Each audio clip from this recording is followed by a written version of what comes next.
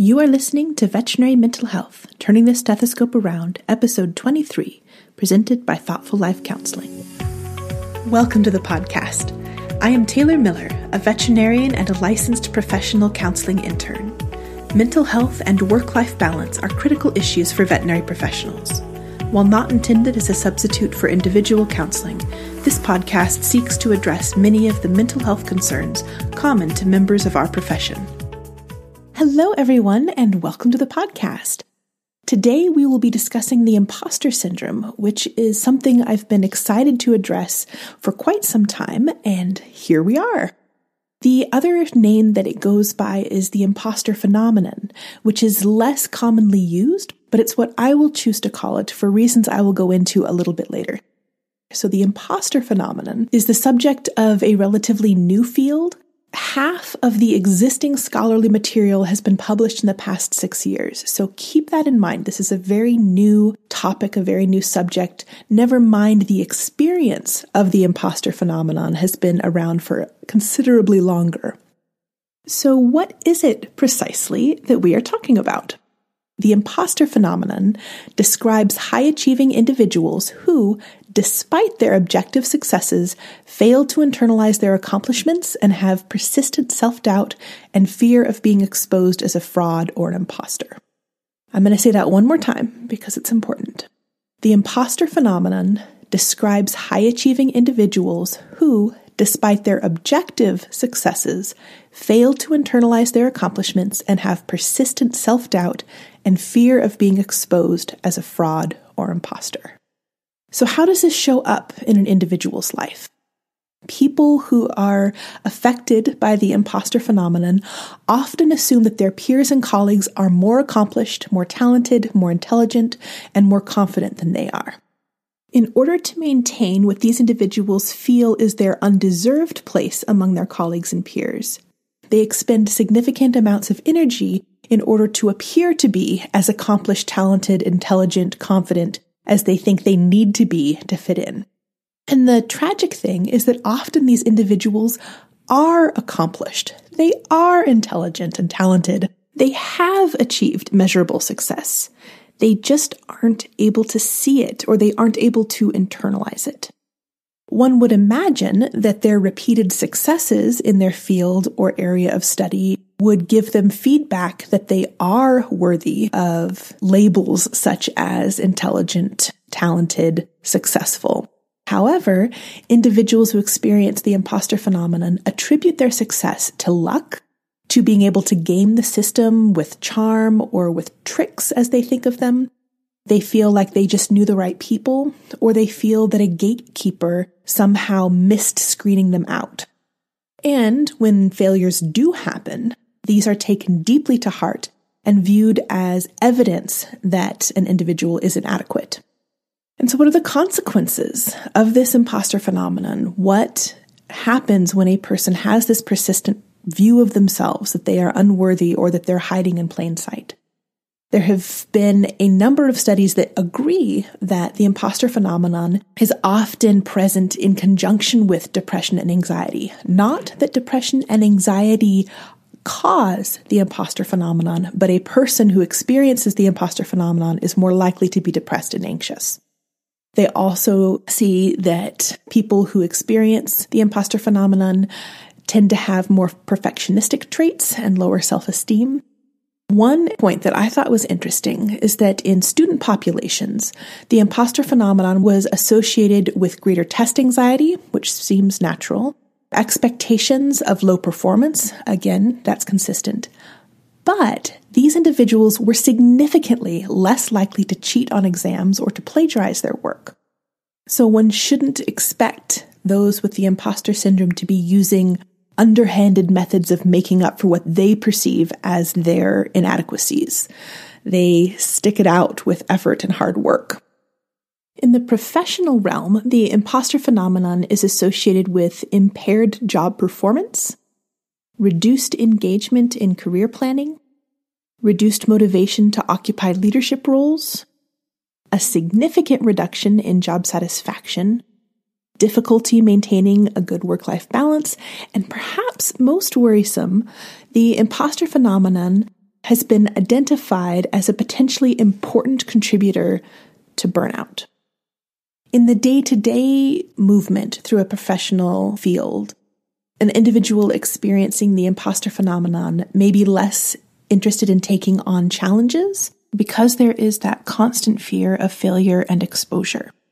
Unfortunately, there can also be an equal fear of success in many respects, because success is the result of chance or happenstance, which means that there's a fear that you wouldn't be able to replicate that success now that the people around you have an expectation that you can. And this puts someone affected by imposter phenomenon in an impossible situation. Success is scary, failure is horrifying, and challenges can be anxiety-provoking. So with this perspective in mind, it becomes easy to see why someone experiencing the imposter phenomenon might freeze in place, career-wise, and prefer the status quo, despite significant problems, to navigating a new environment in which they might be more easily exposed as an imposter. From the imposter's perspective, they figure out how to camouflage themselves in a certain environment, and a new environment requires that they figure out a new way to camouflage and a new way to exist and maintain their deception as they see it. So I was able to read a couple of studies that were specifically focused on medical students and physicians, obviously nothing on veterinarians, but I like to think that there are many corollaries in the human medicine and animal medicine worlds, at least to the degree that we can extrapolate some of the wellness research that is done in their field. In this study of medical students and physicians, the imposter phenomenon was associated with self-doubt, anxiety, burnout, and depression. Related studies have shown that this collage of symptoms in turn are associated with compassion fatigue, increased substance use, and an increase in medical errors.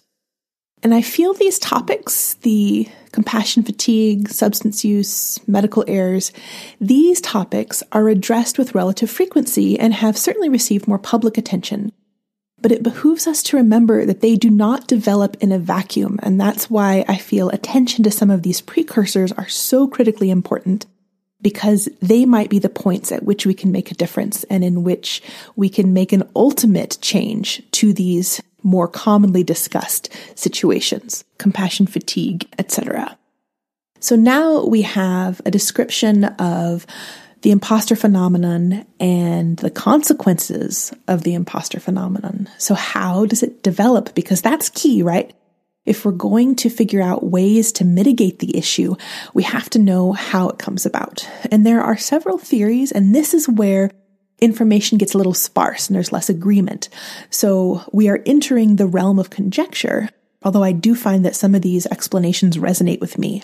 So I'd be interested to hear if they resonate with you as well. One theory postulates that individuals with the imposter phenomenon tend to have a fixed mindset versus a growth mindset. And in a fixed mindset, human attributes are described as constant, fixed, unchangeable. So either you are smart or you aren't smart. And people with the imposter phenomenon often feel as though they have been labeled as smart, but don't actually embody that. And since there's no way to change it, you just have to pretend and find ways to project intelligence, even though it's not really there. A person with a growth mindset, on the other hand, sees human attributes as malleable, which even by its description is obviously a healthier way to approach oneself. In the realm of a fixed mindset, a failure proves the non-existence of that label you're hoping to achieve. So failure proves that your ability is inadequate. Failure proves that you're not smart. In a growth mindset system, fail really is that first attempt in learning. I love that acronym. FAIL, first attempt in learning. Very, very small detour here. In a related passage in a parenting book that I was perusing, there was a recommendation by the author to phrase things to children in a way that supports a growth mindset. So a child brings you a well-done piece of homework or a beautiful drawing or something that shows that they have achieved an outcome. The language you use should praise or reward the effort or work or diligence or training that went into that project rather than the result. So saying, I am so impressed by how much work you put into this project. It really turned out well. Versus, you are so smart or you are so talented. Look how well you can draw. Because those reward the result and make the love and attention you are giving the child contingent upon a repeated good result, rather than making the love and attention you're giving the child contingent on repeated effort. Because even if the effort fails, you can still reward the effort. So I thought that was fascinating, and particularly in light of the information I'm learning about the imposter phenomenon, something that I'm going to try to be more mindful about, because it's so easy to tell somebody you're talented, you're beautiful, you're smart, because these feel like compliments to us. These feel like nice things to say. Moving on. One of the other theories put forward, or at least an area of exploration, is that self-compassion is lacking in individuals who are affected by the imposter phenomenon. So several studies found that higher levels of the imposter phenomenon are associated with lower levels of self-compassion. And the reason that I have continued to say phenomenon, never mind, it's really tricky in a podcast to say that correctly this many times. I do want kudos for that. A syndrome implies that the problem is located within the individual. It is something in the individual that is broken and needs to be fixed. A phenomenon helps open up the possibility that what an individual is experiencing is the result of what is happening around them.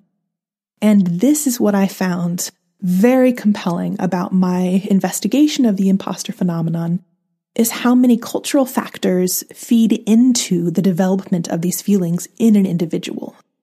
So yes, it is an individual problem in the sense that it is an individual who is experiencing it, but the source of the problem may be external, and we really need to think about that, and as a profession, we need to address it.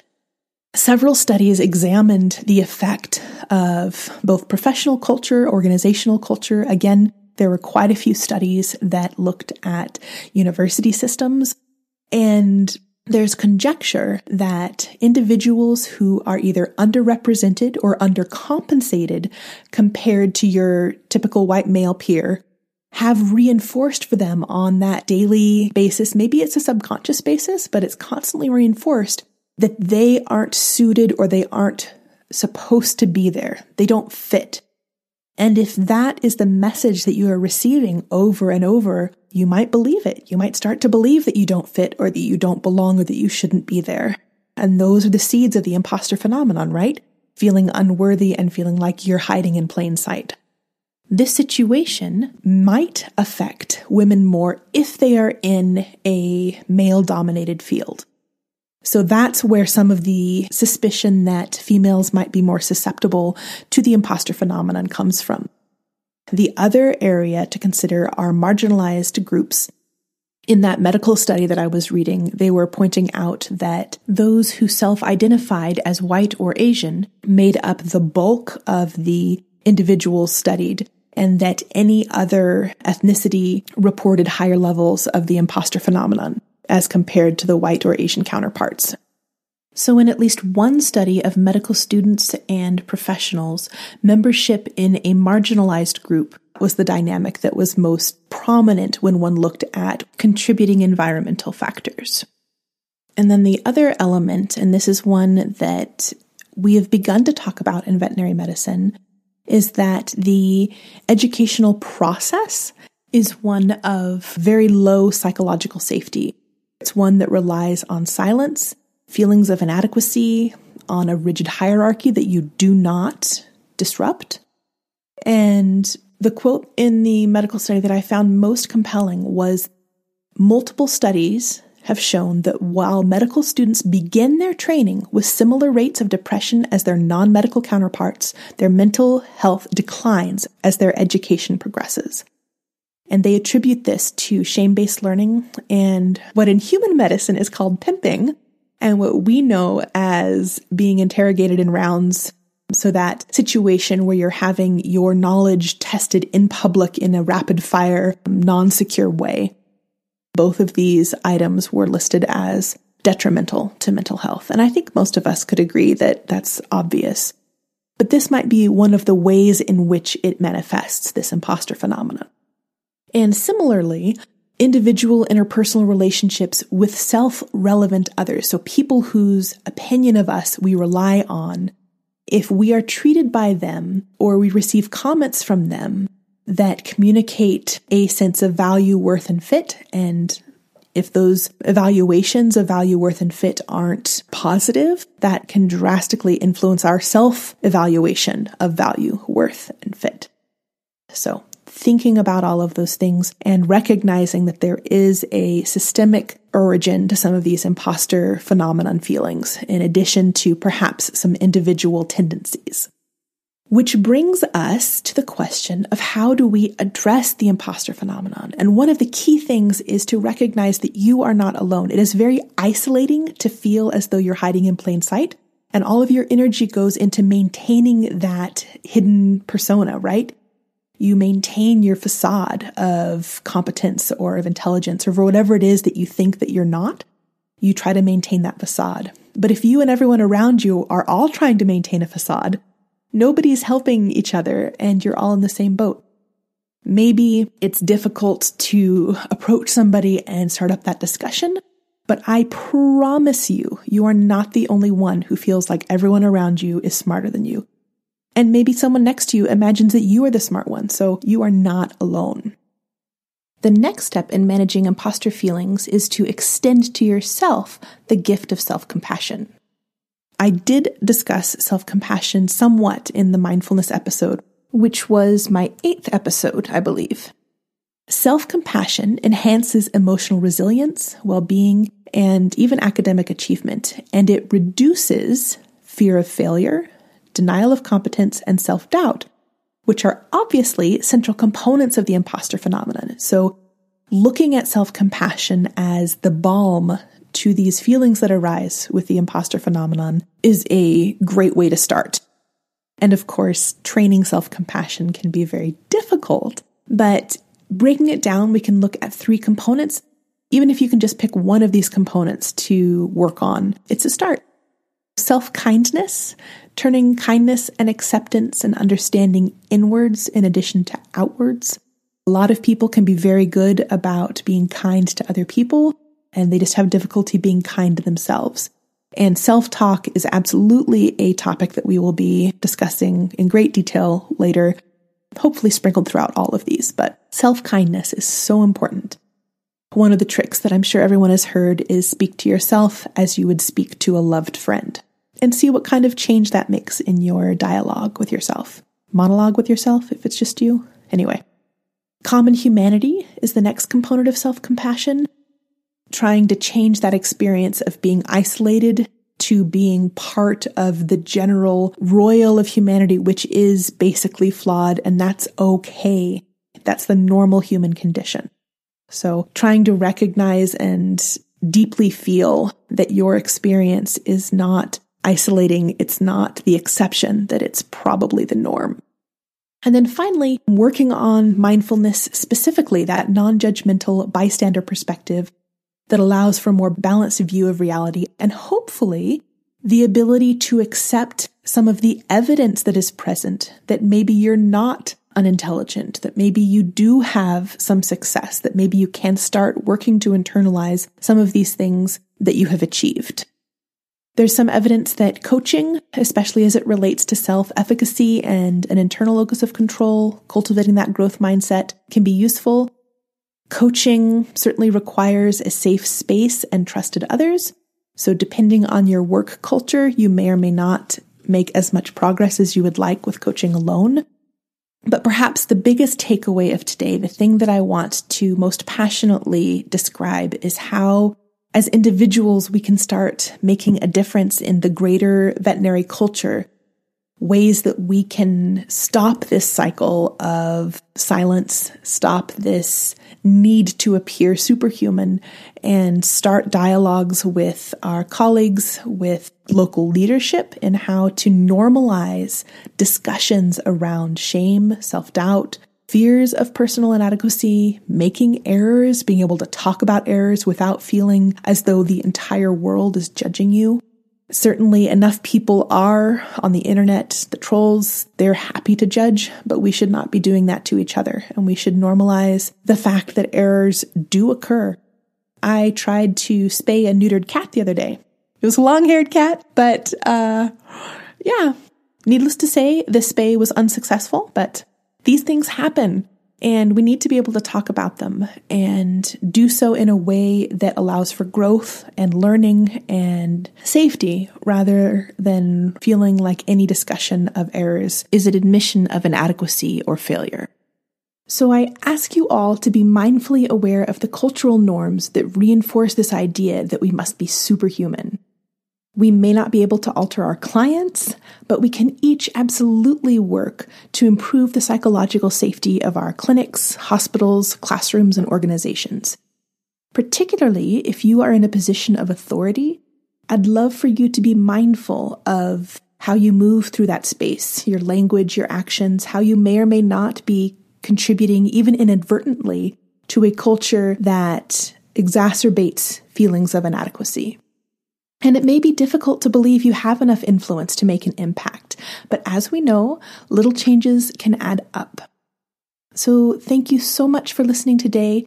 The pursuit of mental well-being can be daunting, particularly when acknowledging the great amount of work to be done in our profession to normalize even the pursuit of mental health and work-life balance. But that is why we are all here together, and I will keep talking as long as anyone's listening. Take good care of yourself this week, and I look forward to talking next week. This has been a Mental Health Moment brought to you by Thoughtful Life Counseling. If you found today's episode helpful, please subscribe to the podcast and consider leaving me a review. You can access any additional resources mentioned in today's episode by visiting my website at thoughtfullifecounseling.com. To have wellness resources delivered by email, please sign up to receive my twice-monthly newsletter. If you have topic requests, questions, or comments, please contact me through my website or any one of my social media platforms. Take care of yourself and tune in next week for a discussion about boundaries.